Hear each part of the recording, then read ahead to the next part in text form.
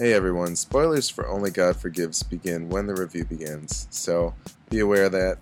Go check out the movie and then come back and listen to a review if you're so inclined. Thank you for listening. Welcome to the Midwest Film Nerds podcast. I'm Alex. I'm Tim. I'm Gojo. I'm Lance. And I'm Nick. Yes, today we're going to talk about what we've been watching. We're going to do a little bit of a roundup of Comic-Con 2013 news. We're going to review Nicholas Winding Refn's Only God Forgives, and then we'll see what happens after that. But, welcome back, Lance. Hey, how are you? And we're good. We're good. I speak for everybody. We are fantastic. Yes. Good to have you back after many months at sea. Thank you. Yeah. Good to be back. Never mind. We'll get to that later. So, what we've been watching, Tim. How's Heart of Dixie?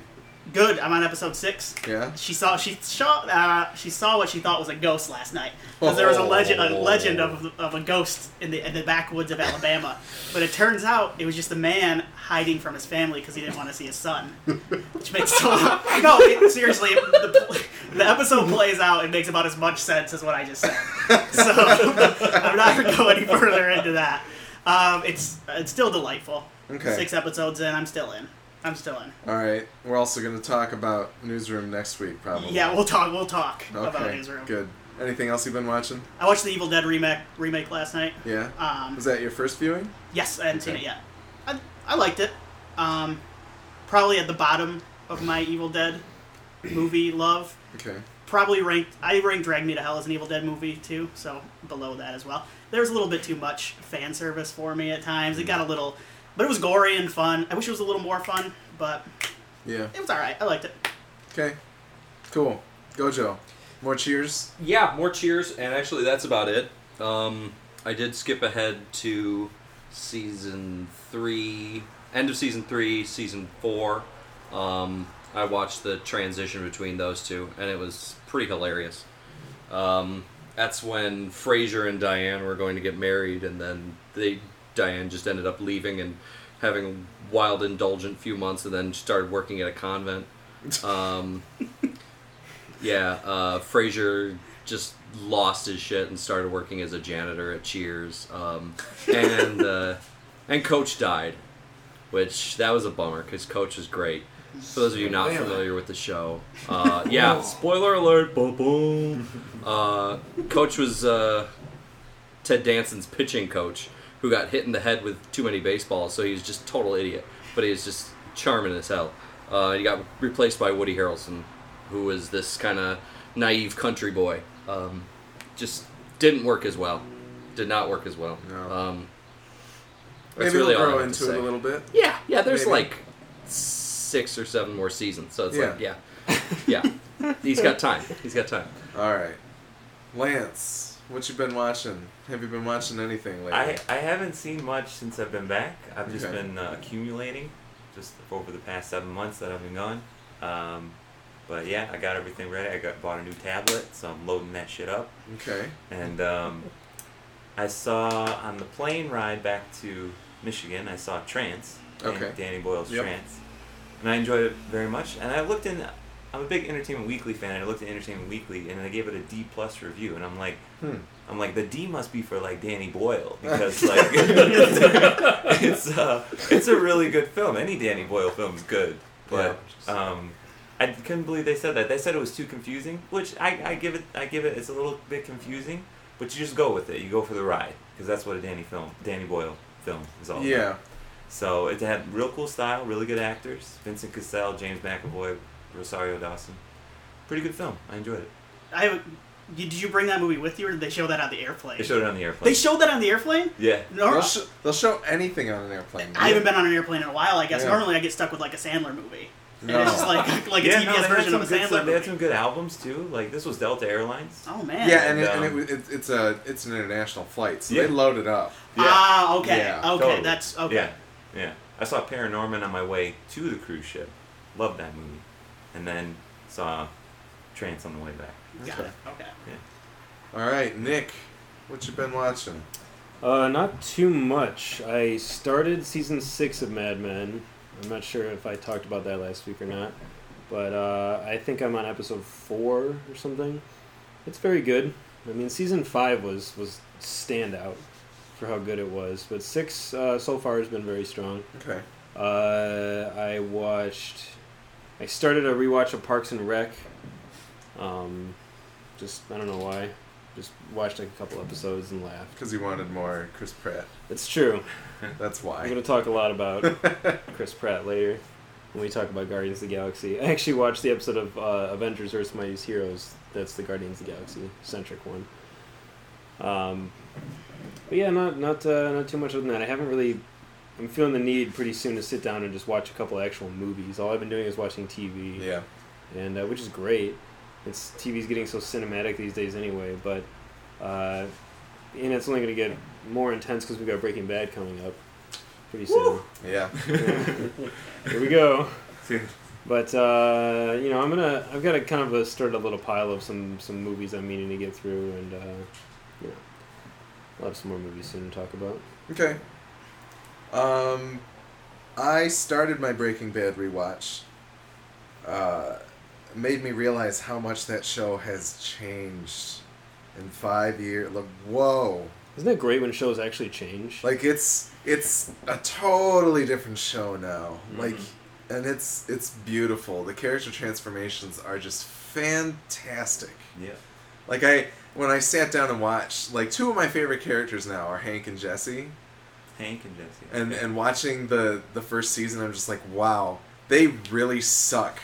Uh-huh. When you first meet them, they both are just like total douchebags in completely different ways, and it's amazing. It's really good, but I'll probably talk about it more as I go on. I'm only a few episodes in, and I'm really kind of gearing up for the new season, and also hopefully making an appearance on a Breaking Bad podcast that may or may not happen in the future that some people may listen to since they listen to us from the Cast of Kings, but yeah, so that's fun. I saw Monsters University, which I thought was quite good. It's been a long time since I've seen Monsters, Inc., so I don't know if I would necessarily say that it was better. You know what? I'm going to say it was better for a few different reasons, and maybe I would change my mind if I watched Monsters, Inc., but I feel like there were a few really, really, really good messages in this Pixar movie, which Pixar movies are usually not short on that. But and kids' movies in general try to not be that short. But I feel like there was a good mix of like 3 different messages that all were very cohesive and told very well throughout the story that just kind of, all of it together was really, really well made. And like Nick said yesterday, you kind of sit through it, you're like, I don't really know how much I care to revisit this world or see it again. But then as the movie goes on, you're like, wow, they're really making this work. Like it actually... They kind of had a reason to come back, and there are things that they could do, and it was quite a bit of fun. I had a lot of fun with it. I think it was very well made. It's pretty awesome. Yeah, so, yeah, I watched the trailer when after I heard that you watched it, I watched the trailer, and I was actually pretty impressed by it. Yeah. Like a lot of creativity in there. Yeah. And not just for kids, too. You know, no, they had Andrew WK in the trailer. That's the fantastic thing about those Pixar movies is that, I'm, 23 years old and I still had a good time going to see it. So that's kind of the art of Disney. Oh, and the short that was before it was very good.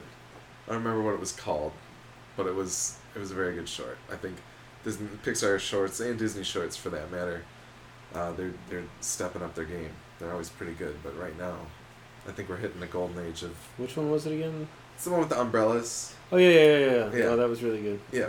So, okay. We got through that pretty quick, so, let's see how bogged down we get in Comic-Con news. Woo!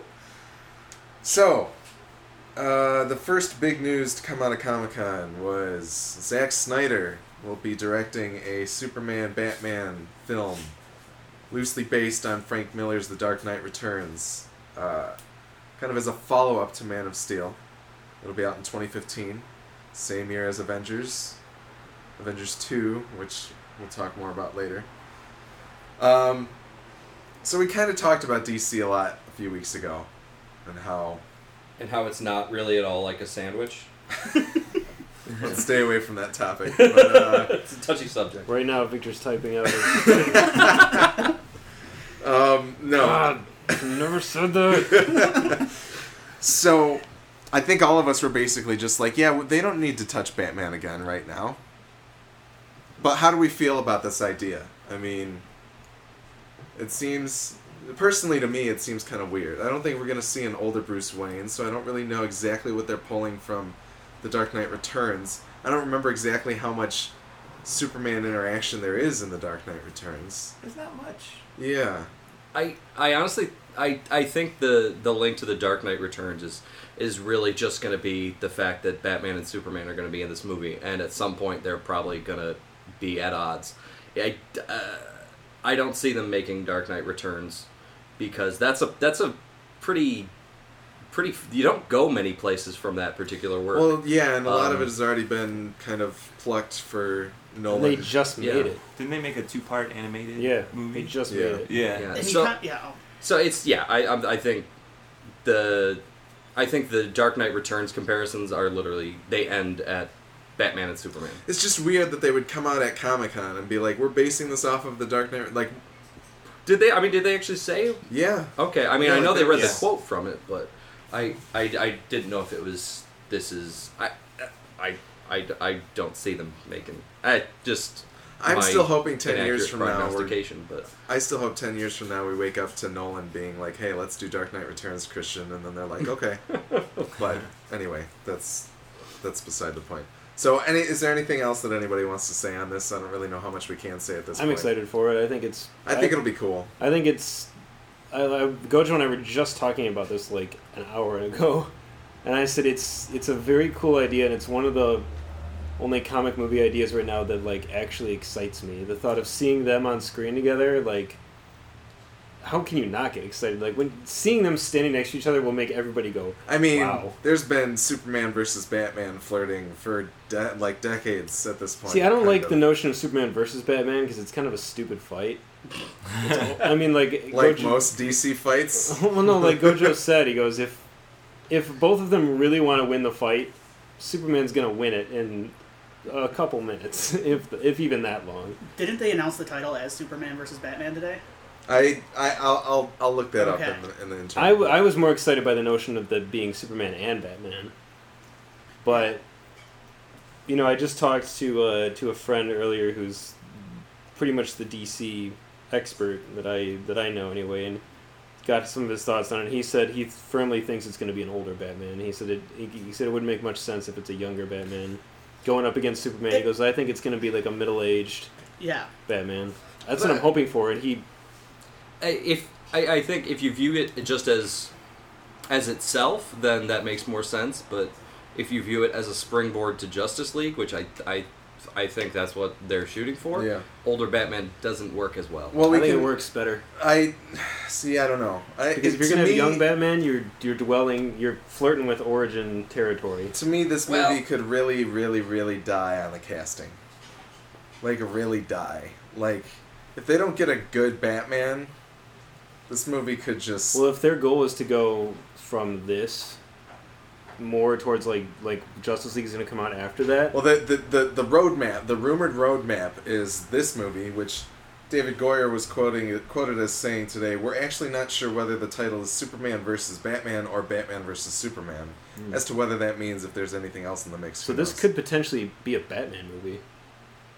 But the roadmap that had leaked was supposedly 2015 we're going to see this movie, 2016 we're going to see The Flash, and then I think 2017 or 18 we'll see a Justice League.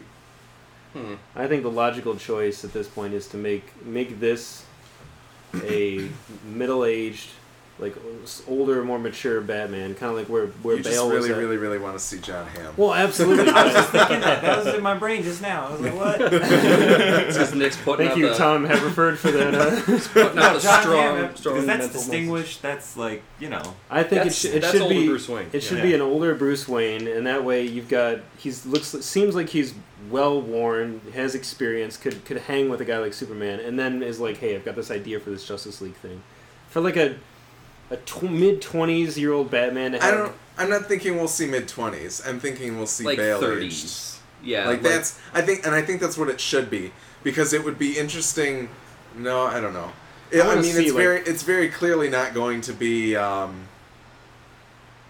related to. They're not even doing like a Incredible Hulk to Avengers kind of thing where the Incredible Hulk is still technically canon. Like, we're not the Dark Knight trilogy. That's its own thing. It's its own thing at this point, unless we straight up hear, Joseph Gordon-Levitt is returning as Batman, which I don't think any of the real fans really want. No. I don't think anybody wants that. I personally, I wouldn't want to see that. I would still go see it anyway, and it could turn out okay, but that's not the direction I want them to head. No. I think you can't go too old with Batman, but yeah, a middle-aged, Clint Eastwood? ham-aged, Clint Eastwood Batman. I mean, Clint Eastwood, let's be honest, could beat Superman. Clint Eastwood by himself could beat Superman. If he were Batman Eastwood, then it's game over for the world. But I know what you're thinking. Did I throw 6 better eggs or 7? No. It doesn't matter, and then he just punches him in the face. Batman Eastwood, that sounds so good. But I think if you have an older Batman in Justice League, it definitely that would definitely change his role from more of a participant to kind of a wrangler, I guess, of all the ridiculously overpowered DC heroes. I think an older Batman puts them in a weird place though, because that they're going to want to make more Batman movies. But that's what I remember from Dark Knight Returns. He was old and he was like had heart attacks all the time. So I mean that makes he can still live. If that's what they're drawing from, like if that's why they're saying it's loosely based on that he's older and that there's some Superman interaction. Oh, I don't think he'll be that old. Hell no. How old was he in? He was pretty old in Dark Knight Returns. He's like 70. Yeah. I don't know about 70. And part of the fun with watching him interact in Dark Knight Returns was how Superman had been Superman for that long and was still just the same. Superman, yeah. And he was just broken down and shitty. And and he's just angry at the world. It was just like him. Part of the fun was watching Batman come to grips with like, I'm gonna die soon, and like Superman is just gonna keep going, and be fine. So like, the Dark Knight Returns stuff I think was just a marketing thing, so they could go, oh, Dark Knight Returns, hey nerds. They were like, hey, check out this line. Yeah. And thematically, they might draw from it a little bit, but it never crossed my mind that they'd have a late 60s Batman. Yeah. All right. Well, we're going a little far down the rabbit hole here, so it's an exciting. I think it's far down the back. I think it's exciting. I just hope that they're not like we're done with Superman solo movies. And that's what I was most disappointed in. Is that like I would like to see a Man of Steel 2 immediately preceding Justice League. Do you know why they did this? Because they're not going to have that much Clark Kent in the movie anymore. Yeah. Snyder was like, we don't know what we're going to do with Clark Kent with glasses on. Like, that doesn't work. We don't know. Make it Superman all the time. Yeah, that's so Richard Donner. I mean, I take off the glasses and I'm a totally different person thing. That doesn't fly anymore. I don't know. All right. Before we go, I was in Venice and I saw this hand-drawn T-shirt. Yeah. With a pregnant Batman, and Superman was like on the stomach. Oh yeah, and he was like, I'm gonna say this is right up Tim's alley. Yeah, he was like waiting for the baby. I'm gonna send that to Will. Oh, okay. Fuel for Tim. Mm-hmm.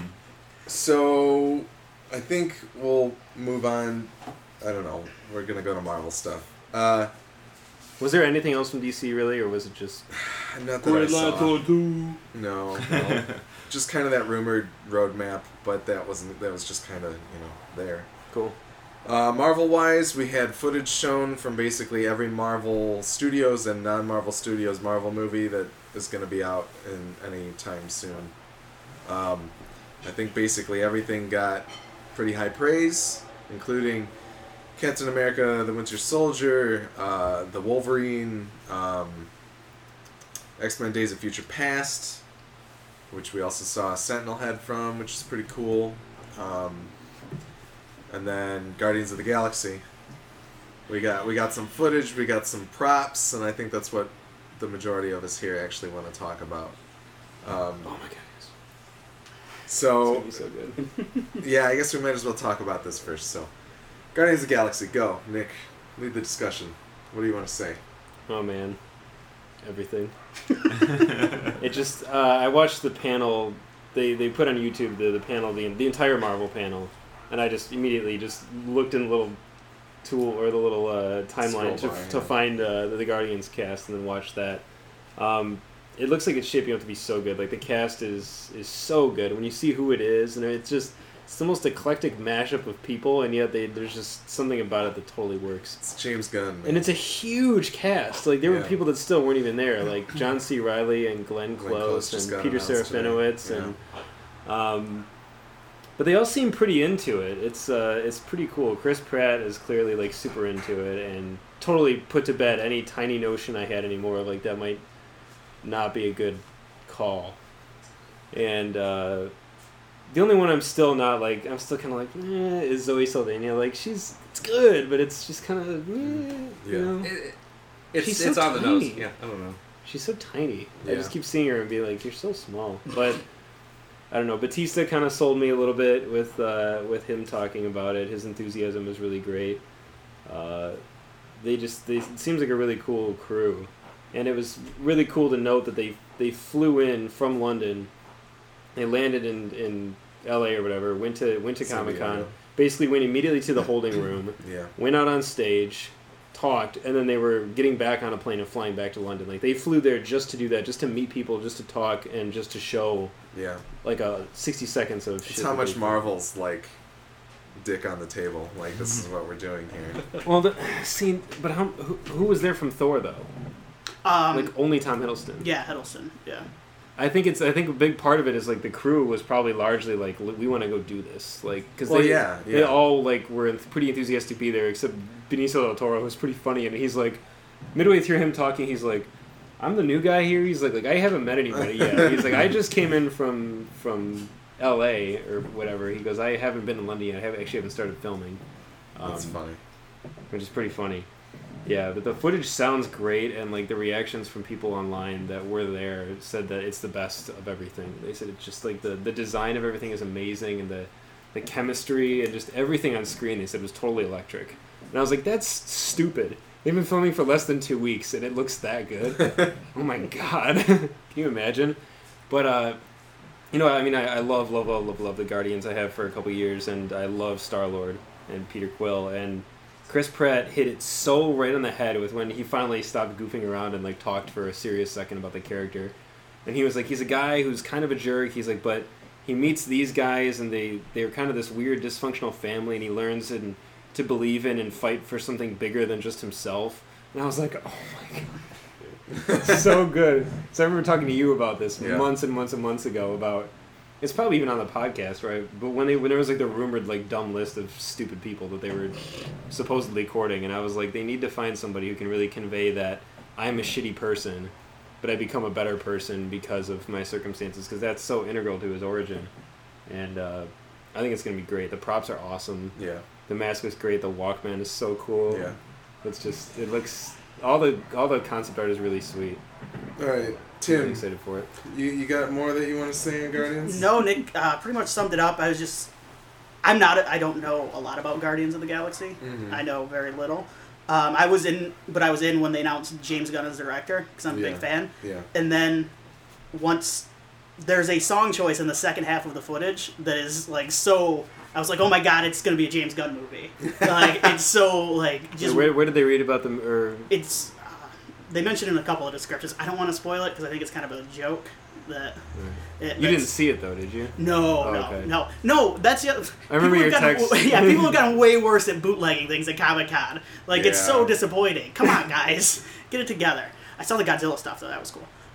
Did they show it? The design? They put together like this kind of like haunted house thing, and like they brought reporters up and they went to like a window outside of Tokyo, and then like in a screen, Godzilla walks by. And then stares in the window, and you can see the design. I heard it was pretty cool. It was pretty awesome. Pretty immersive. Yeah. Does he look like building? Anyway, I'm just kidding. He looks like that. But I think it's cool that you're so into it, because like Tim texted earlier and was asking like, does anybody own? Is that what you were talking about? Was Guardians? Yeah. Like the books and stuff. Okay. Yeah. Yeah. I'll look you up. But yeah, I'm interested in it, and now it's probably my most anticipated, at least big budget movie of next year. So yeah. Gojo, anything? Everything Gojo's I a would Drax get into. fan, so this is. I'm a big Drax fan. I know you guys have been pushing hard for Well, Momoa. Yeah, but I mean that obviously that ship has sailed, so I haven't gotten too attached to it. But I think, well, Batista, he seemed like not the only person, but like he seemed to be the most excited to do this role personally, because it's like this is going to be a great chance for me. So his enthusiasm was. I really feel like he's gonna bring it to the best of his abilities, which may or may not be good enough. But everything else about this film that I wanted to talk about is basically all just conjecture and trying to guess where they're going with it, and so that could go on forever. So I really don't have much else to say besides I'm hopeful for Batista. I have positive feelings for him as the Destroyer. Okay, yeah, I liked seeing the props and things that they have set out. I think they had Rocket's boots and, somebody's boots. I think those are actually quills. Are those quills? Okay. They kind of look like they're smaller, but it's not like Rocket's going to be real, so they wouldn't be Rocket's boots. But, what if they were Rocket boots? Yeah, the mask looks a lot better than I thought it would in person. My mouth seriously dropped when I saw it. When I saw the concept art, I love the concept art that they first put out last year. But the actual mask that they have made up, it just looks like it works a lot better than I ever thought it would. Lee Pace. Lee Pace is Ronan. I'm Ronan the Accuser. It's been a while since a Lee Pace reference on the podcast. I remember they're coming pretty fast and furious. It was usually Nick. I was championing him so hard for the lead. Yeah, man. He wanted Peter Quill, but I don't know. For some reason, I feel like Lee Pace is such a cool and interesting choice for Ronan. That's who should be Batman. Lee Pace. Hey, Lee Pace can be everything. No, I think. Well, I remember reading too. It makes so much sense now. Well, this is purely stupid rumor mill. Ronan Mill. Rumor mill crap, but like on the panel when they're going down the line and they get to Lee Pace, they're like, so tell us a little bit about Ronan, what's he like? And Lee just goes, well, he's a really interesting Kree, and he doesn't really say much more. He goes, he's been in Marvel for a long time. He goes, I don't really want to say anything else. I kind of want to wait to let people see how it plays out on screen. And it's such a weird answer. Like he doesn't really say much, and I was like. Part of me, just for a fun half second, was kind of like, is he actually playing Ronan or is he Thanos? Like I was like, what if it's just a massive red herring and he's? I feel like that's a dumb red herring to throw out there, though. It is. No, he's totally Ronan. Marvel's not coy about being like, this person's in an unspecified role. No, he's definitely Ronan because they talk about it. Unless G-Mon was really trying to totally push the red herring further because he like verbally is like. Yeah, my character's a good buddy of Ronan, and he like claps Lee Pace on the shoulder. But after they did the interviews with everybody and they talked about how they did end up casting Lee Pace before anybody knew who he was, they said he was so good in all of his auditions. They said we wanted to use him, and they said his physicality was so impressive and awesome. So I was like, you know what? Because he's a lean guy. Yeah. But if you look at the panel, he's gotten bigger. Like he's been bulking up. And it's interesting because Ronan's a very like stout like. He's a thicker guy. Yeah, he's kind of a very bruiser. stoic character. Yeah. I think. I mean, like Gojo said, we're just going to get into speculation. He and I were rapping for like an hour about how the Kree and how Ronan are going to play into it, and just pure speculation stuff that we don't even need to get into. But it's very cool that he's in the movie. I think that the villains. I'm not even sure if Ronan's going to be a bad guy necessarily, or like one of those gray area type dudes. But the cast is really good, and I think that it's going to just blow people away. I'm excited. Pratt is very enthusiastic about it, and he's very, very, very funny. And I guess he and Batista have a good... It seems like Batista's got a really good rapport with everybody, and he makes a remark. It's cool that he's not really an actor yet, because he comes at it from that perspective, and he's very honest about it. He's like, I'm the baby on set. He goes, like, my experience is the most limited, and he said, and I'm so graceful that I'm surrounded by all these amazing actors. He goes, and I can come to them for advice and like instruction. He goes, I'm learning more every day, and he said they're teaching me so much, and he's padded with such a great cast that they're definitely gonna elevate him a lot, I think. All right, I think we can kind of wrap up the big items here. Well, Days of Future Past had an awesome showing. I think we should talk about that for just a second. Okay. Just that, well, maybe not. Proceed. Maybe not. We know I just think They had the whole now, cast. now that the press for Wolverine has been leaking and people are being like, it's really good. And Days of Future Past, the whole damn cast was there, and they had like props, and they're releasing cool posters, and I think that the really, really off course ship of the X-Men and Fox is veering back. I don't understand. I know that Willie is worried. And it's funny because I think all of us, especially me, get super worried when we start hearing about the casting of these movies. And they're like, here's 40 characters, particularly with Avengers 2 as well, we'll get to. But Willie worries about that with every movie, and then he reads the script, and then he reads all the reviews before the movie even comes out, and then he ruins the movie, and then...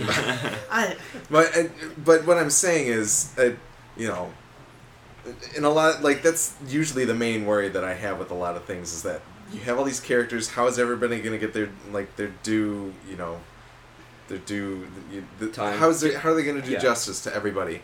But I don't know why anybody was ever worried about Days of Future Past. Ever. There is no reason to be worried about that. What if Do you know super why? Not true. Do you know why? Do you know why? Why? Because this movie is designed to erase X-Men Origins Wolverine and X-Men The Last Stand. And that's exactly what anybody has ever wanted to happen in that series. But here's the thing: the first two X-Men movies, while they are still good movies, they do not age well whatsoever. I don't like either They're of them. very anymore. dated. If you watch them now, they're both of them. Even 2, Yeah. which was kind of considered the pinnacle of superhero movies for a long time, they're not that good anymore. I mean, it's hard for me to watch X1, but I still enjoy it. X2 I still really love, and I could put on any day and just, you know...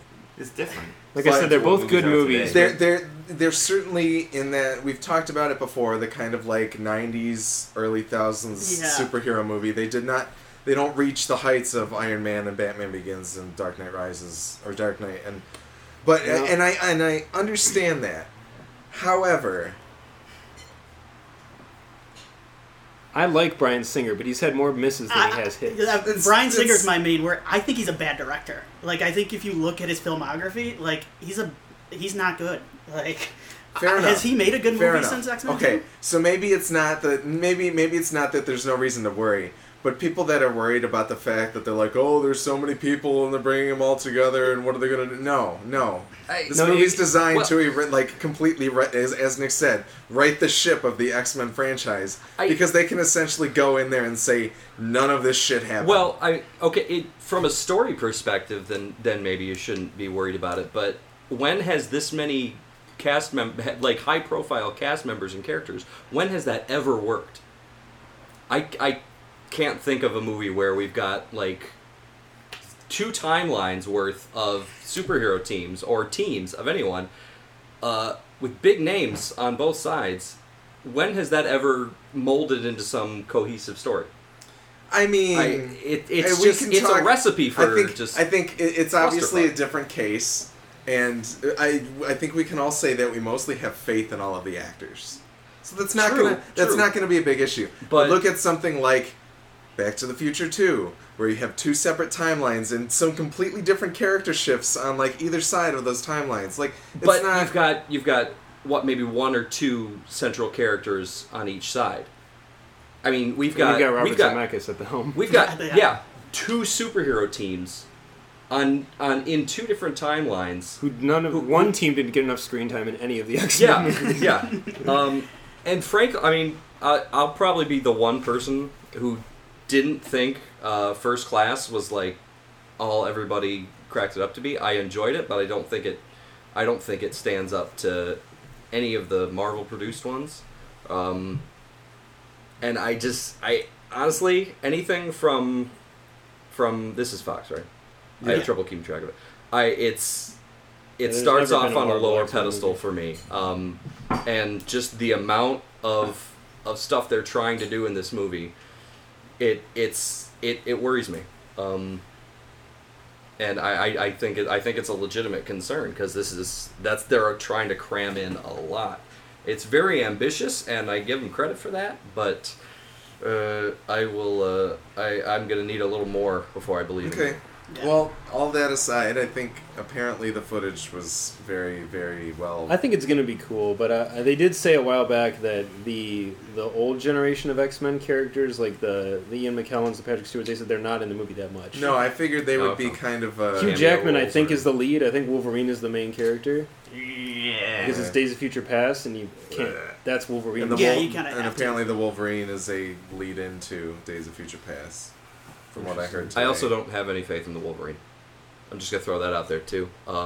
As a Wolverine fan, who is I don't think jilted is a strong enough word for the cinematic massacre that was right? X-Men Origins Wolverine. Right? Rated 6.7 on Tim- IMDb somehow. That movie, I mean, IMDb is not like the most accurate rating system, but 6.3. Like I was going through 6.7. That's 6.7. almost a Oh my 7. god, 6.3. Because I was going through and looking at movies below that, and I'm like, no, I can't even make a joke about this because every movie it's rated better than, it's worse than. Like this movie is a low point in human history. Like it's terrible. And particularly so glad you agree, Tim. since the trailers for that one were awesome. Yes. And then the movie came out, and it's in the bottom 5 theater experiences of my entire life. Along with Only God Forgives. Didn't see it. Again, I'm on a podcast. I didn't see the feature movie. Spoiler alert for podcasts. Gojo didn't see. No one likes it except him. But yeah, no. Anything, Even Tim won't forgive Wolverine Origins. No, it's unreasonable how bad that movie is. anything Fox, it's like, no, you know what? This movie has to come out, and I have to like it before I believe that I will like it. I can't wait to go see it with you, the Wolverine. All the buzz is like, you know what?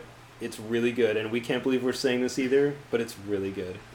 I have had a different faith in standard. that when James Mangold stepped up and was like, I really enjoy this, like this source material. Like, I enjoy Wolverine as a character.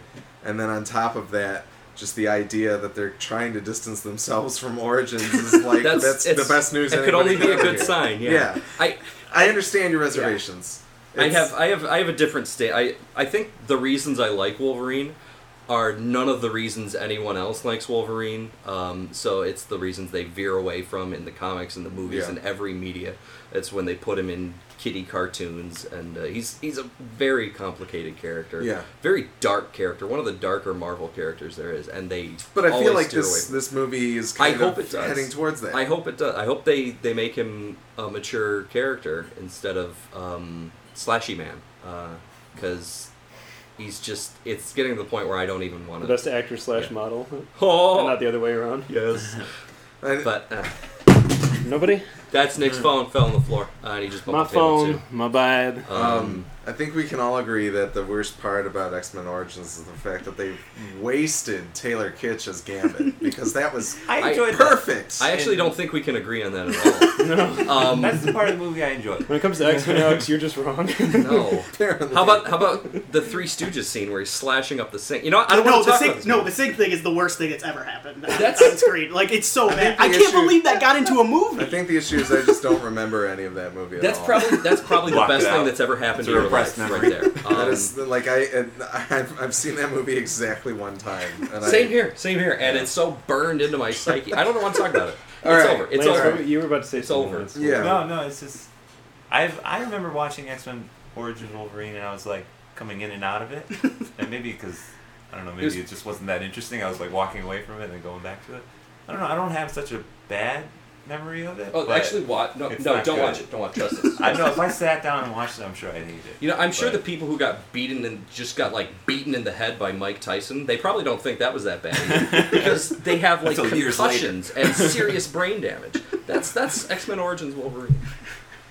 All right, so we're pretty over time here. We're probably going to spend another We'll 10 make it minutes up. on this one.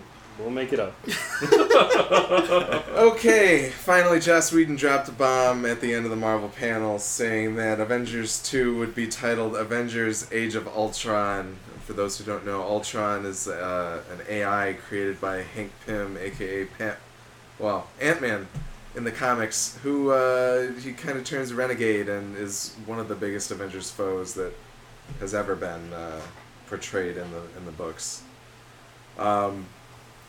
So we don't know a whole lot about the movie. We know, according to Whedon, that Hank Pym will not be the creator of of Ultron, which many people here, much to their chagrin, this fact is true. What else do we know? I don't think we know that's much that's else. about I think it. that was about it, wasn't it? They just said they're rewriting Ultron's origin entirely, which implies Ultron might not even be the Ultron we're used to. I think it's going to be. I think they're probably going to be malicious AI robot threat, but they're making it. Whedon's making it sound like it's going to be very. Ultron is going to be something unique to each of the Avengers. Ultron will exploit all of their weaknesses and their like inner demons. Because as the first movie came out, he's like, if I do a sequel, it's going to be very personal and very introspective, and it's going to be about the team, like, should they exist as a team, and that kind of thing. Yeah. So Nick will probably talk more about the exclusion of Pym, but I can appreciate that they're going to be going a little more.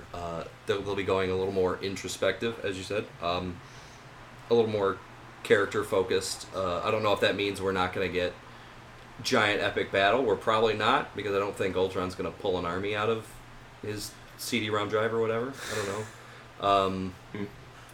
But I love Ultron as an enemy. There's so many places you can go with it. I think it's great, but the exclusion of Pym worries me. Yeah. Just from a very basic standpoint. Faithfulness to the source material standpoint. I mean, I think the biggest hit of the fact that it's not so much important that Pym created Ultron, it's more of Pym dealing with the fact that he did. It's more important Ultron. to the character of Pym that he created Ultron than the character of Ultron that he was created by Pym. Although that's not really true either, because a lot of Ultron's story pivots.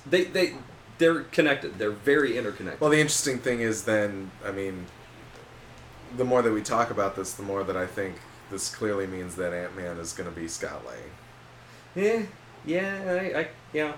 Like, maybe Pym's just going to be, because we can't say that Edgar Wright confirmed today that Hank Pym will be in Ant-Man, but we don't know if he's going to be Ant-Man, or if the script ideas that have been thrown around of him kind of handing the mantle to Scott Lang could be true.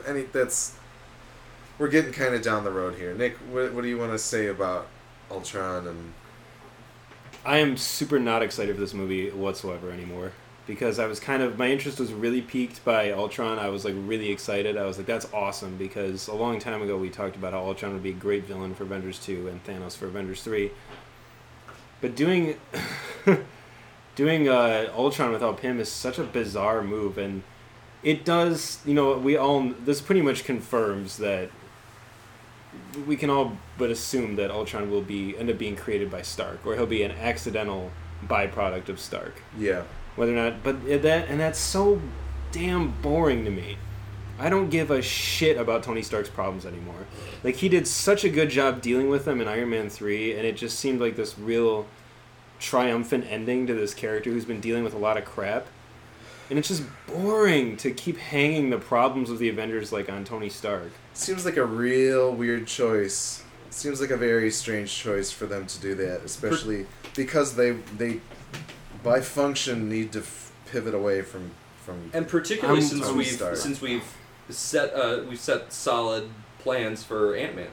Ant-Man is happening, and to do like Ant-Man's chief. I guess you would say it's his chief villain. It's his biggest contribution to the Marvel continuity. And he's nowhere to be found in it. It's stupid. But we can throw in Quicksilver and Scarlet Witch. That's what puzzles me too. I wonder how they factor into Ultron, like, besides not at all. It's like, well, excuse me. I was wondering exactly, like, I think I asked this question before on the podcast, but I feel like Scarlet Witch is probably the key to any brainwashing that Ultron will do. Because apparently Ultron's pretty known for a lot of brainwashing. Yeah, I'm tired. Ultron's really sadistic, and like I don't want to get into a whole thing, but the character of Hank Pym is very, very interesting, because he's one of the only superheroes ever who's never quite gotten over his baggage and become a full-fledged superhero. Like, he's a guy who deals with a lot of issues that real people deal with all the time. Mm-hmm. And deep emotional issues that aren't like alcoholism or stuff like that. Which, No, you know, just beating women and creating super AIs that, you know, yeah. like having a child that becomes a murderer. Yes. Like, because his tie to Ultron is they have a weird father-son dynamic. Yeah, which it's like a big Oedipus complex. Yeah, it's really interesting. Ultron also like falls in love with Janet too, right? Yeah, Very Ultron cool. is actually, he's programmed around Pym's brain patterns. Yeah. So, yeah, in a lot of ways, he kind of is Hank Pym. Like, Yeah. In thought prime, just bent towards destroying humanity. And I the just Hank- had to park my motorcycle for a second, sorry. The Hank Pym beating women thing is one of the top 5 things in my entire life I think I'm sick of hearing about. Because it's so fucking stupid to even bring up anymore. Like, people online were like, oh yeah, but he hit a woman once. And I'm like, bro, like Gojo even said earlier, he's like, didn't Spider-Man punch pregnant Mary Jane in the face once? And I'm like, yes, that did happen. Didn't Reed Richards smack Sue Storm around a lot in like the 60s comics? Yeah. How many times did Hank Pym hit Janet? 1 time, ever. Is it a good thing to have in comics? No. But it happened. And it's not a Yeah. defining point of the character. I mean, we're getting. But the guy, all I'm super- saying is the guy, it's a wasted potential to introduce a really interesting, deep, troubled superhero into the mix, who can have a lot of interesting ground to cover, and is a new face, a new actor, a new character with new powers. It'd be a breath of real fresh air into the Avengers, and it would help move things towards Phase 3 too. If there's going to be Ant-Man and there's going to be other Yeah. stuff like that, and to exclude him entirely, it's just foolish. No, I think you nailed it. It's not so much. I honestly am not so much. I mean, I have a problem with it as far as Ultron Origins and stuff, but not such a big problem that I'm not willing to hear them out. But it feels like a waste of potential. I mean, yeah, it's just you've got. I mean, Ant-Man's happening, and we're not gonna include him in our universe until it's time. But we're gonna include something very central to him, and kind of twist it around so it's not central to him. Well, I mean, okay, It's- I feel like we have a pretty heavy slant here, because Nick is such a huge Ant-Man fan. Like, Hank Pym, he's known as Ant-Man. He's also known as Giant Man. He's also known as Yellow Jacket. He's also known as like Goliath. every Was he other Goliath? Or size-changing. No. that was Hawkeye. Was Goliath? Hawkeye was... Hawkeye was Goliath. Doesn't matter. What That I'm doesn't saying, matter. what Yeah. I'm saying here is, there have been 2 other Ant-Men. Clearly, one of which is going to be the focus of, like, we've got some heavy suggestions here that Pym's taking a backseat, Which is it's disappointing. It really sucks. it's a shame because it feels like Marvel's just pushing one of their characters downstream, for whatever reason. a founding Avenger. Yeah, Who a very the powers of character. Ant-Man are named after him. They're called Pym particles that let Ant-Man do his shit. It's just it's whack to the nth degree. But what I want to say here is that we don't know what they're gonna do. We've got no clue. No, Script's not done for Avengers 2 anyway, for Age of Ultron. So I wish my I'm utterly my biggest disappointment here is that you have such a negative slant on it, because this could be the greatest movie in the world, and you could just hate it because Pym's not in it. yeah, that's very true. That's just that Deal with it, sucks. bro. That real sucks. That sucks to me. I mean, I'm gonna cry okay, on imagine- that podcast too. imagine if you did. Mark imagine my if you did- words, listeners. You'll hear tears on True our Avengers believers. 2. All right, try doing an Avengers movie without Thor.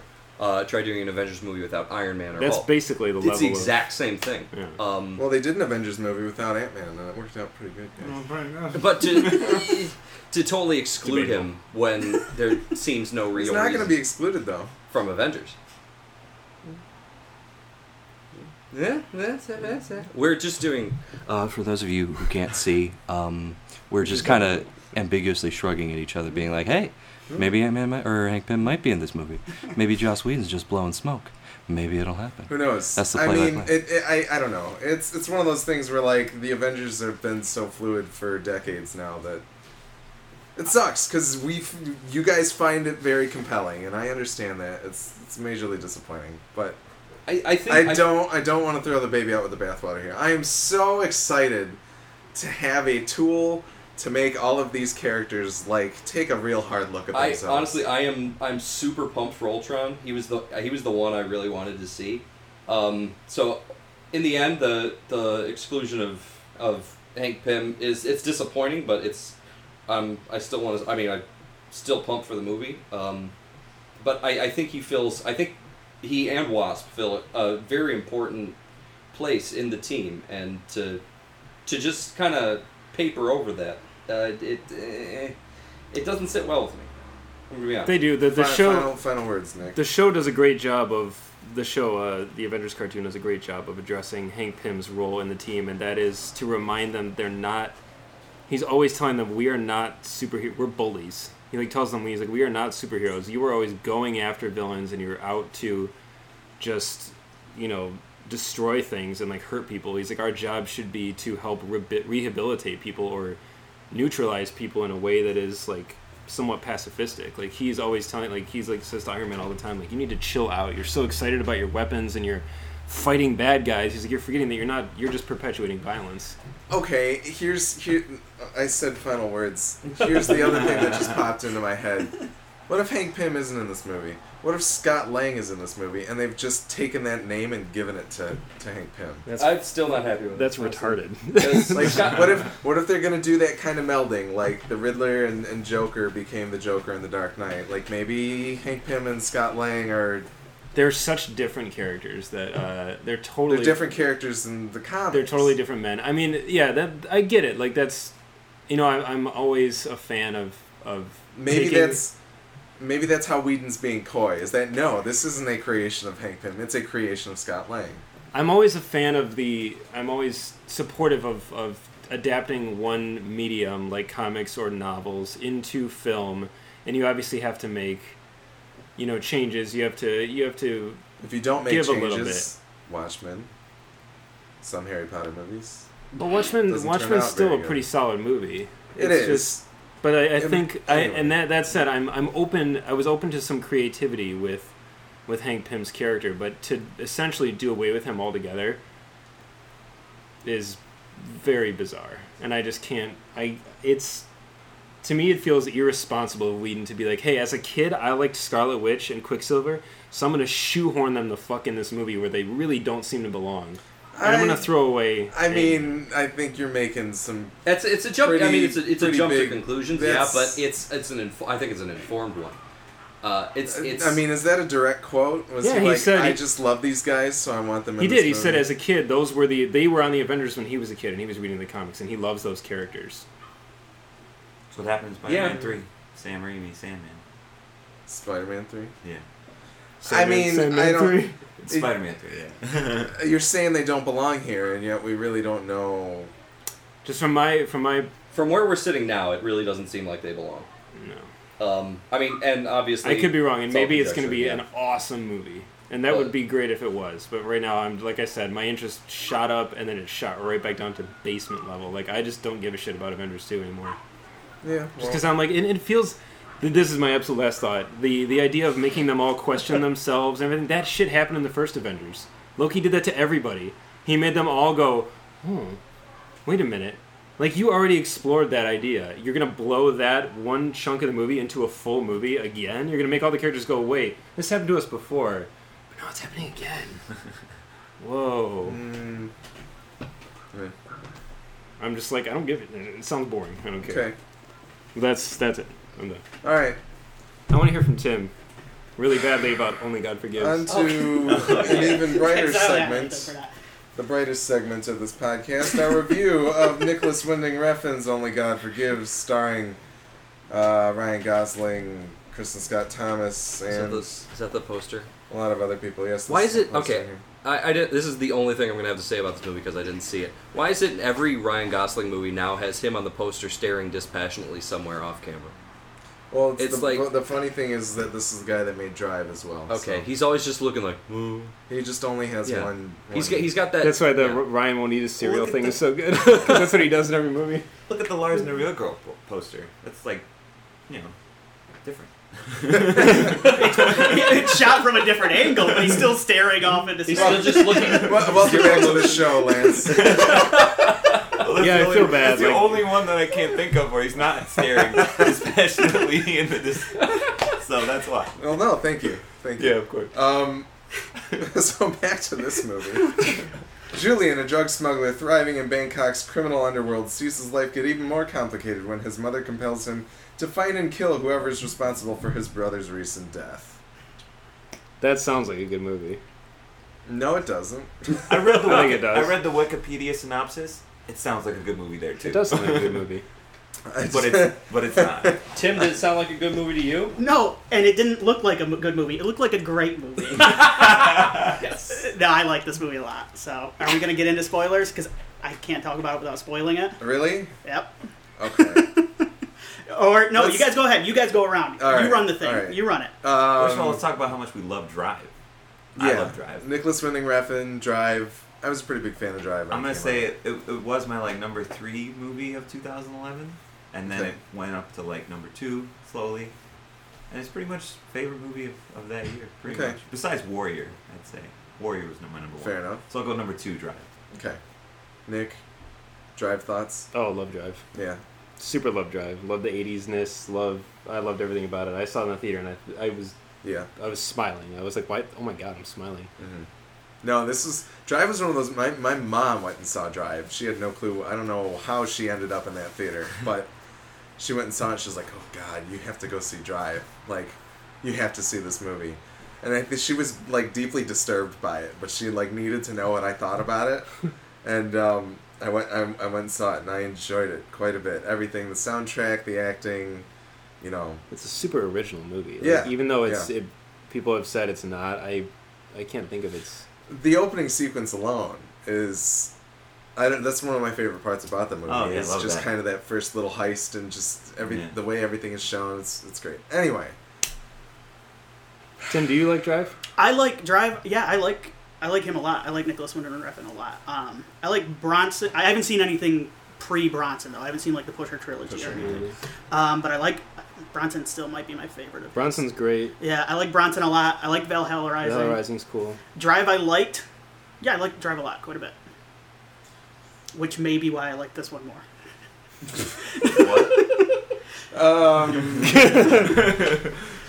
So I don't even know what I want to say about this movie. I think Tim's gonna run the show from here on out. No, I want to hear what you guys have to say. I just Shoot it down. Believe me, every complaint you guys have about this is totally valid. I'm just gonna throw that out there. Why I liked the movie, and it's been commented on, but it almost at times feels like the antithesis of Drive at times. Or maybe as some people may have misunderstood Drive, maybe. I don't want to go that far, but a lot of people saw the Drive character go around murdering people and just oh, that's awesome. But in reality, it was kind of sad because he was retarded. So, Was he? Is that why he never talked? Yeah. Okay. That's why they got Gosling to play. This was like Gosling's forgiveness to me. So I want to get into that. this was God forgiving. Only Gosling. Gosling forgives. Only Gos forgives. No, it's just and it's basic. There is nothing cool about this movie. I went in expecting it's gonna be. I disagree. Oh, okay. I know what he's saying. Keep going. Okay. But whereas people, a lot of Hit. where a lot of Alright. people came out of Drive thinking Alright. oh, sorry. No. Oh. I just I Drive was 80s understand cool. where you're going now. Yeah, and they're oh, Neon he's lights. beating up everybody. Yeah. This is cool. None of the violence in this is so brutal and sad, and just Ryan Gosling's character in this is so pathetic the entire time, and he gets redeemed at the end, and it's so great. Kristen Scott Thomas, you should have said her name in capital letters, because she is insane in this movie. This is the Kristen Scott Thomas show. I was just in from the beginning. She's hilarious. There's a scene where Gosling, because he's such just a spineless twerp, he brings he brings his prostitute not even girlfriend, because he can't like ask her out. He brings her to dinner with his crazy mom, and like her mom sits there and just insults his penis the whole time. Like she insults his penis, and never can live up to her brother. Makes fun of his prostitute girlfriend. Like this is some dark, hilarious comedy. Like I wish I would have saw this in the theater so everybody could hear me just laugh. Funniest scene in the summer since Danny McBride, and this is the end where he threatens to jerk off all over. Like, but no, I thought to get like on a serious no, I liked it. Yeah, quite a bit. I thought the whole thing. In an interview, he said like Drive was like if you watch the movie, like watch a movie on cocaine. This is a movie on acid. Like this is like an acid trip of a movie, and it totally is. Like I sat there just entranced by it. Like I got sucked in by the atmosphere, and then all of a sudden, boom, like gore all over. I'm like, oh my god! Like I was just completely sucked in by this movie. I got, and I can totally understand. It's really slow. Like it moves at pretty much the pace. It's an hour and a half long, and it felt like the longest movie I've seen this summer. So same with Killing Them Softly, right? Oh, no, that was longer. It reminded me a lot of Killing Them Softly. It was kind of what I wanted Killing Them Softly to be. There's a lot of interesting stuff in this too. I thought this movie could have used more Obama McCain. I think. But I will say right now that if I had known this movie is the way it is before going into it, I may have scraped some enjoyment out of it. Yeah. But I think almost everybody was expecting a kind of a Drive-esque movie, except instead of about driving, it's about fighting, and instead of in LA, it's in Thailand, and it was marketed as such. And and Refn even said, people were like, "Are you essentially making a trilogy of these characters that are kind of loners in very stylized places?" Look like Ryan Gosling. Yeah, with Gosling, and he goes, "Yeah, I totally see this as a trilogy." And now I've seen the movie, and I'm like, "What a crackhead!" Like this and Drive couldn't be more opposite. I mean, man. Yeah. Woo! And it's interesting because Tim, you're such a well spoken, and you. I can't even think of the word. This is how opposite of you I am in this regard. I can never put my thoughts into words properly. It's like Tim is Drive, and you're Only God Forgives. No, never say that. You do such a great job of immediately cutting to the point of what you want to say, and you put it into words so well that I understand what you're saying. I like the segment. And the way you talk about this movie almost makes me want to watch it again, because I'm like, maybe. But at the same time, there was a row of four of us that all were just like, what the fuck, man? Like in the middle of this movie. And I want to say, like, this is a terrible place to spend like 90 minutes to. The movie, everybody's just seedy and awful. And dude, if I would have VOD'd this movie like you did, I would have shut it off like 5 minutes in. I know, I do. Like, there is no, like, I had to go see this movie in theaters because there's no way I would have made it through it any other way. Like, we all wish we had left, and like, and I never wish that I leave a movie, like, never. And even in at the end of the first act, I was like, you know what, this movie sucks, but it might, like Lance said, it might turn around. It could redeem and itself, it did for a second. Like, once his mom showed up and like the plot started, I was like, okay, I feel some momentum here, and I was like, please, just don't you feel a little weird that it feels like if they tightened up a 90-minute movie, it would have been better? Yeah, but if this had been like an indie, like a short, like a 45-minute short movie.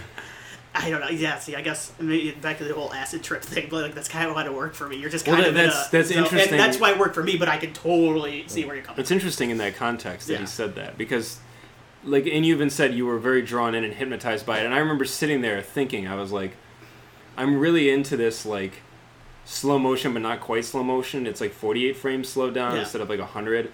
And all these really wide lenses on dollies just kind of following a character walking down the street. Like, there was something kind of hypnotic about it, but at the same time, I was just like, I don't like David Lynch, and this was very David Lynchy. And if this movie had been in the hands of like a Cronenberg, and like just melded a little bit more in his hands, I probably would have really liked it. Yeah. But I had really high hopes for Refn, and he directs with such purpose in his other movies that in this movie I was like, what is the like? I just didn't feel it at all. Yeah. All right, Lance. Yes. I feel like you need to throw in. Yes. Well, no. Way the hell I like hearing what you guys are saying there, but I feel like nothing worked. I feel like if you were gonna go for this kind of acid trip kind of thing, why don't you just go for it? Yeah. You know, like rather than having just kind of like these people who walk kind of slow and like who talk kind of slow or don't say much, and it's like, why don't you just fucking go for it and just not have them say anything at all? Why don't you just have them just go around murdering people and not even saying why? You know, like I just feel like nothing clicked. Like, you know, when you feel like something, like you got all the right elements, you got Gosling, Kristen Scott Thomas, you got Refn, you got the beautiful cinematography, you know, just go for it, you know? And, rather than just at the very end, you go for the surrealistic kind of bullshit, you know? Like it's like, oh, I forgot. Like, I spent 85 minutes fucking around.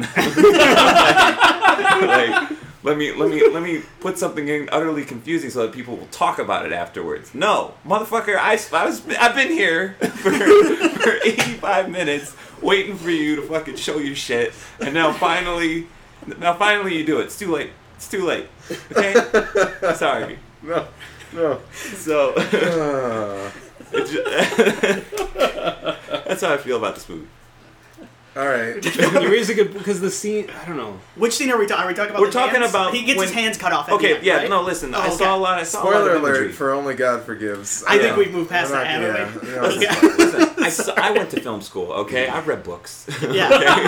Like, I saw a lot of imagery with hands Yeah. and shit, and just like, I don't know. You actually made a connection that I didn't even think of. I was just grossed out by it, but you raised an interesting... Go ahead, I'm sorry. Everything done with your hands, and it's called Only God Forgives, and like, idle hands are the devil's playground. Let's go meet the devil. Like, it's God and the devil, and it's like, okay, I know this shit, okay?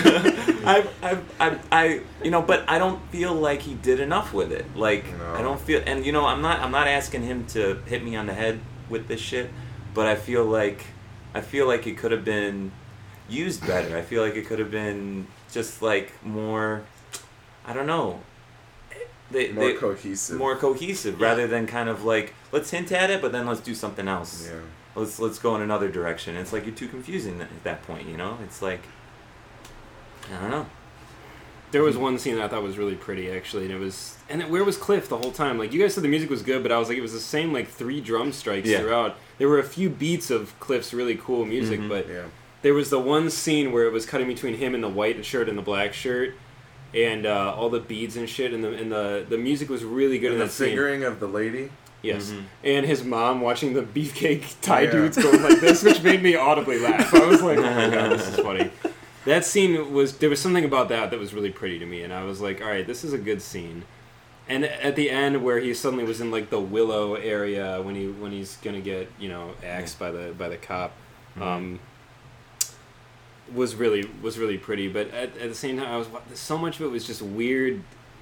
Yeah. Weird, very, very, very vague symbolism, and like it wasn't. Yeah. The hand stuff, I and then also the fighting with the hands, you know, like that serves a purpose there too. You know? But then like what's his name is kicking him the whole time, so like maybe he's the antithesis of He was kicking him the whole time. You know. there was a good article I read after the movie that kind of went into kind of like the Freudian aspects of it too. Just type in the movie and then Freudian, it'll pop up. I don't remember where it was, but it was interesting, and with especially the mother stuff, because like they totally had sex. Like it's Ryan Gosling and his mom totally have sex at some point, and like it's so he so clearly weird. has huge issues. And then with his hands, like there's the religious stuff where he stabs her in the side to make sure she's dead, and then reaches in her like her womb. Like it's very strange, and I'm not sure if it all works, but like it's totally in there and thrown. I kind of enjoyed it. It's probably a little scattershot, but so's my brain. So. I think if I had known that this movie was just like a very, very Lynch by way of Cronenberg by way of some bizarre like Godard type, if I had gone into a different mindset, I might have been like, okay, this movie's going to be really, really, really damn weird, but I'm going to try to enjoy the art house aspect of it. But it was just so far out there, and I was so not at all braced for it. I expected like a light, breezy, like 90-minute cool, like fighting, atmospheric, kind of like Drive, but in Thailand. And you know, not that I wanted a rehash of the same old thing, but I loved what he did with that movie, and I wanted to see him take it and just kind of roll it over into another setting with a different character, with a different background, with different music, and just kind of transplant that. And it obviously wasn't that at all, and I have a hard time grading it, etc., critiquing it based on what it was versus my expectations, because for someone who likes that kind of movie, I don't know who that person is, but it might have been really good. But like everybody in the theater we were seeing it with was kind of just like, what the like nobody when it was over was like, No. woo. Let me defend David Lynch for a second, because even though you No, don't by like, all means. even though you don't like David Lynch, and I know our boy Rick over here, he likes David Lynch, but the thing is David Lynch creates a world where all these people live in this world. Even though it's a weird world, even though it's like a, very strange, all those people, they live in there, they interact in there. This wasn't a world that I think was real. With the way that people acted in Only God Forgives, the way they talk to each other, like, it's a fighting movie, yeah, but like there was only one fight, and like I have to, and then the drug thing, like you didn't see any of that kind of stuff. No. All you saw was people sitting around listening to karaoke. That's all you saw. I forgot the karaoke stuff. I forgot. That's all you saw. Cops. A whole bunch of cops listening to karaoke. Where there's crime in Thailand. Don't listen to This karaoke. is why. And they're committing half of it, apparently. Like, And all the cops that are going around, it's like, can you believe that these cops are, like, allowing people to get murdered? Like, come on. In Thailand, actually, yeah. In Thailand, they don't have any rules. Yeah. Yeah. I've never been there. Rick is the only one I think who's been to Thailand. Oh, Do they have really? rules in Thailand, Rick? hey, Rick, did you get your arm cut off by a cop in Thailand? No. Okay. Rick still has both his Well, then arms. you haven't atoned for your sins. See, Rick saw the movie with us, and he's actually been to Thailand, and he just didn't give a shit enough to even, doesn't even want to participate. That's how much he hated it. It's just not. It's not. I don't even think the movie sought to depict Thailand. Yeah, No. I Which wouldn't. is weird, because on his AMA, Refn was like, Thailand is absolutely a character, because somebody said, why did you choose to set it in Thailand? He goes, we just thought about it. He goes, and I was like, I want to make Thailand a character and just soak the movie in Thailand. Here's Rick. A wild Rick has suddenly appeared. It's just a David Lynch ripoff. That's almost like a reference to Blue Velvet making Suburbia a character. Yeah. But I really, mean- really Do you have more you want to say really quickly? Yeah. Come Just- close. Come on, Rick. Just quick summary of thoughts. Of the movie? Just, It yeah, was how you horrible. felt. There was a complete nothingness, filled with uncharacters and really no story, no action, other than hands getting lopped off, and blatant references to Lynch, but really poorly done, with really no reason for doing them. Yeah. So the whole thing to me felt very, like, I don't know. Contrived. It was absolutely contrived. Have you heard what we've been saying out here? Like, have you been Yeah. listening at all? Yeah, I agree. Do you agree with I anybody? agree. I agree with all the negative aspects. Absolutely. Everything that Tim hasn't said. But, yeah. I even thought about what you said. Yeah. And in theory, that's cool. But if I went back and watched the movie, I'd be completely miserable again. No, see, But- yeah, anything yeah. that you can make sense out of the movie doesn't matter, because the movie just doesn't. It's not. The movie doesn't want you to make sense out of No, anything. it's just. Yeah. All right. That's it. It's a movie Thank you, Rick. that we would never go back to again. Like, that's something that Nick said, Yeah. which I agree with. It's like I have no reason. To watch Apparently, this Nick again. wants to go back to it again, though, after hearing Tim's thoughts. Gee, thanks, Tim. See, I'm just, I don't know, man. Tim always makes fun of me for liking Terrence Malick a lot, and like, But I like Terrence Malick. I just like to troll you. I know. But a lot of people argue like they would lump this movie and like a Malick movie into the same category, because they'd be like, not much really happens. The characters don't do. A lot of people would say the characters don't do much, but that's not really true. His characters in the movies are characters. They do shit. They have motivation, but Malick definitely likes to roam a lot and just have really non sequitur things or just bizarre imagery juxtaposed over other things. But at least there's like music in his movies and, and dialogue. Gosling in this movie does have a character arc. Like, it's not like he just floats through the movie the same way the whole time. He goes through. He comes to terms like he's a completely. He is a I character agree like with you saying it's- he's pathetic. He's at the pathetic, beginning. and then he at the end comes to see that he's pathetic, sees his mom dead, goes and saves the kid, and then gets his arms chopped off to atone for his sins Tim, with his damn hands. it, you're gonna make that's me wanna kind watch of it again. his arc, though. So I don't disagree. What sins? What I mean? He killed his dad. What do you mean? Well, like that was his one sin. That's why he went to Thailand. But the backstory was that he sold drugs, and there was a whole other thing with his brother. I mean, he basically... Wait. There's backstory in this movie? Didn't you... I'm just kidding. It's hinted It's at. in there. like It's one in or two there. lines of I'm just It's- being dialogue. yeah. a dick, because apparently I like being a dick today. But no, But no, man, that's what I didn't like is that they didn't go for it. It was like his mom thought he was such a dangerous person, and as soon as he got to Thailand, he becomes a pussy. I think no, that his mom I knew think- he was a pussy. His brother was the dangerous one. I think- No, and that's... who No, killed no. his dad? Who killed their She the forced him to kill his dad. She I think was the forced story. Ryan and- Gosling. I think Gosling did. Yeah. But But he I- never... okay. Yeah. I think her saying that he's such a dangerous guy to the cop was her trying to be like, leave me and go take care of him Yeah. because Yeah. you're gonna Oh. kill me. Yeah, I never took... like, Yeah. trying to save herself. Yeah, Oh, but whatever. clearly it didn't work. So what? Cool I'm plan. so damn glad. I thought a couple days ago that Tim wasn't going to make it to see this one, or just wasn't interested. I'm so glad you did, Tim, because this conversation would have been an unconversation. We would have been like, that shit sucked. We all hate it. This Move would have been on. the sequel to Only God Forgives. Just a bunch of You us. see, Tim, you raise. This is why I like you, Tim, and guys like you that like the movies I don't really like, and we argue because you back it up, and you at least point out things that are interesting. Like you've actually raised some pretty interesting points that I'm not going to go to the theater and see it again. Hell no. Yeah. But one day maybe I'll seek it out again and just kind of watch a few minutes and see if I feel differently, knowing now, because I'm a big believer in the second viewing. The second viewing dictates a lot of how the movie actually is and how you actually feel about it. I think comes with the second viewing, and It's like the second viewing of Christ. I'm sorry, the Christ allegory in this movie. Not as much as in Man of Steel, but no, it's like I said. If I had known it was going to be this heavy in like that direction, I might have enjoyed it more. I don't think I would have liked it. I still would have been Yeah. like, I don't like it, but I would have appreciated some of the bizarreness a little more. God, I wish you were there. I wish you were there. I do wish too. I you kinda were laughing. I thought He there. thought it was hilarious. Yeah. I thought there was some black humor in it. I thought it was intentional black humor. So I thought. It probably was. Oh man, I don't know about Refn though doing that on purpose though. I don't know. Yeah. Because He's a Drive weird was so dude. not like that. Drive was so good. Well, Tim never changes his mind. Yeah. He changes other men. Well, when I saw it got booed at Cannes, After I was Earth's like, D+. yes. yes. Everything This is an opportunity. we were talking about this yesterday. I think people go to Cannes like, this year I'm just gonna boo it all. Like there's like a card you fill out. Like, are you gonna boo for this movie or cheer this movie? And there's a No, column: boo all, There was, cheer all. there was somebody that wrote an article about that and how a movie getting booed at Cannes means that like 5 people booed in the theater. Oh yeah. And the press And then that's how blows they- it up. yeah. Yeah, Yeah. and then And You've then, gotta be like a- there was a lot of crap about this one because Gosling was busy shooting here in Detroit, so he didn't end up showing up And the at French were.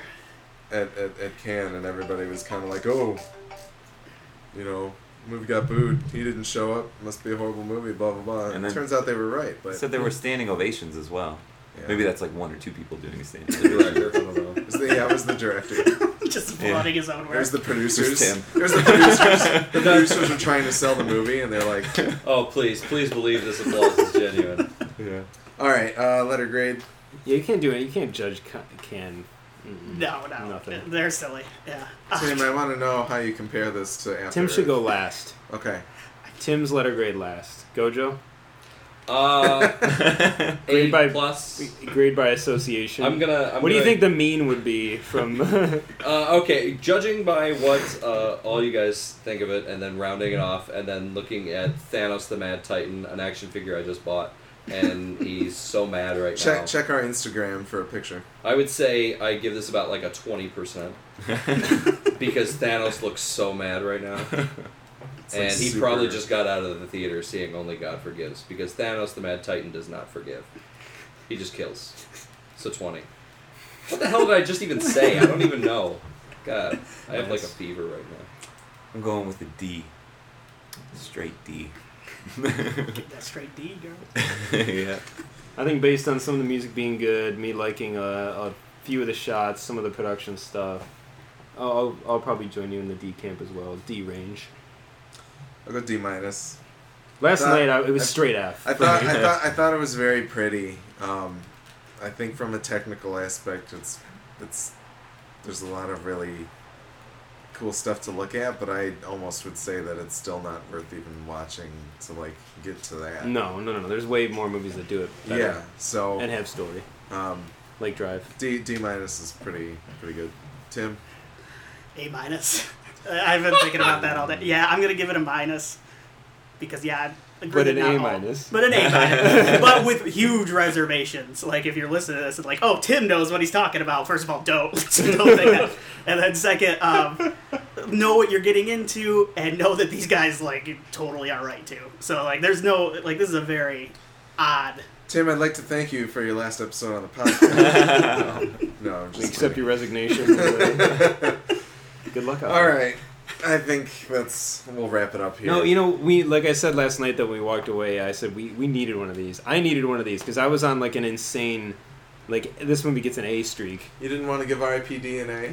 I gave no, but there were way too many movies that I didn't have a whole lot critically to say about. It wasn't exercising the muscles at all. I was just having fun watching it, which is great. Like that's part of the reason movies exist. But I think that I was looking forward to having one where we'd have an actual kind of discussion about it and argue back and forth the merits of it.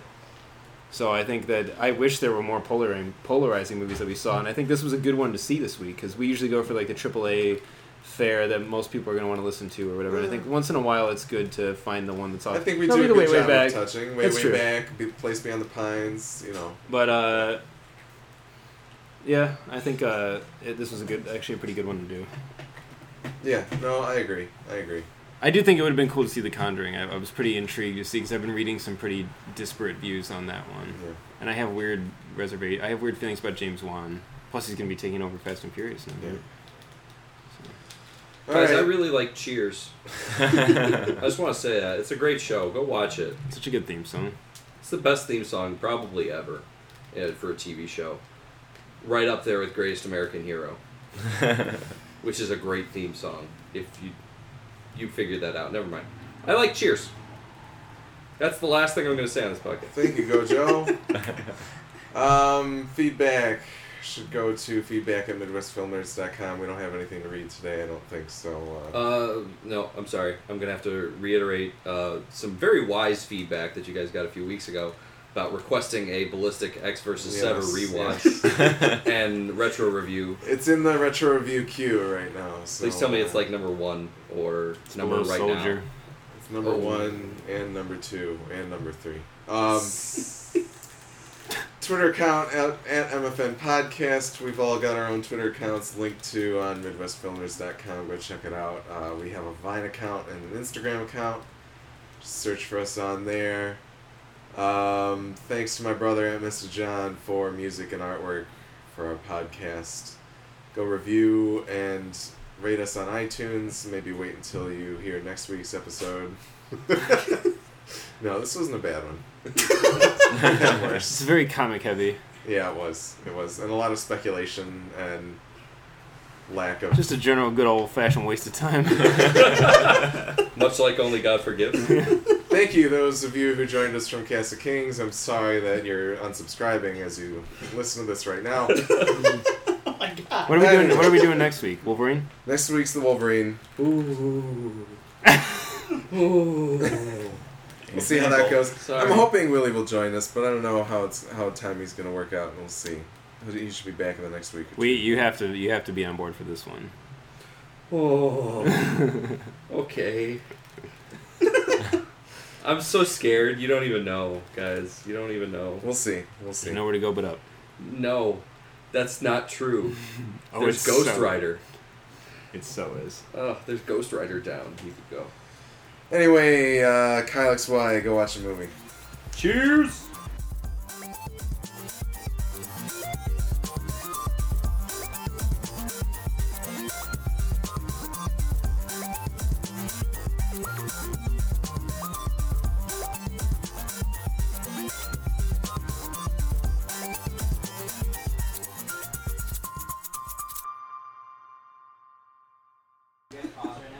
No. What do you need, Rick? We're all very upset. What's going on? Do you guys mind if I blend real quick? If you what? He blends. We're just talking Only God Forgives. So. We can talk about Only God Forgives, and then you can blend over it. This is our review of Only God Forgives. No.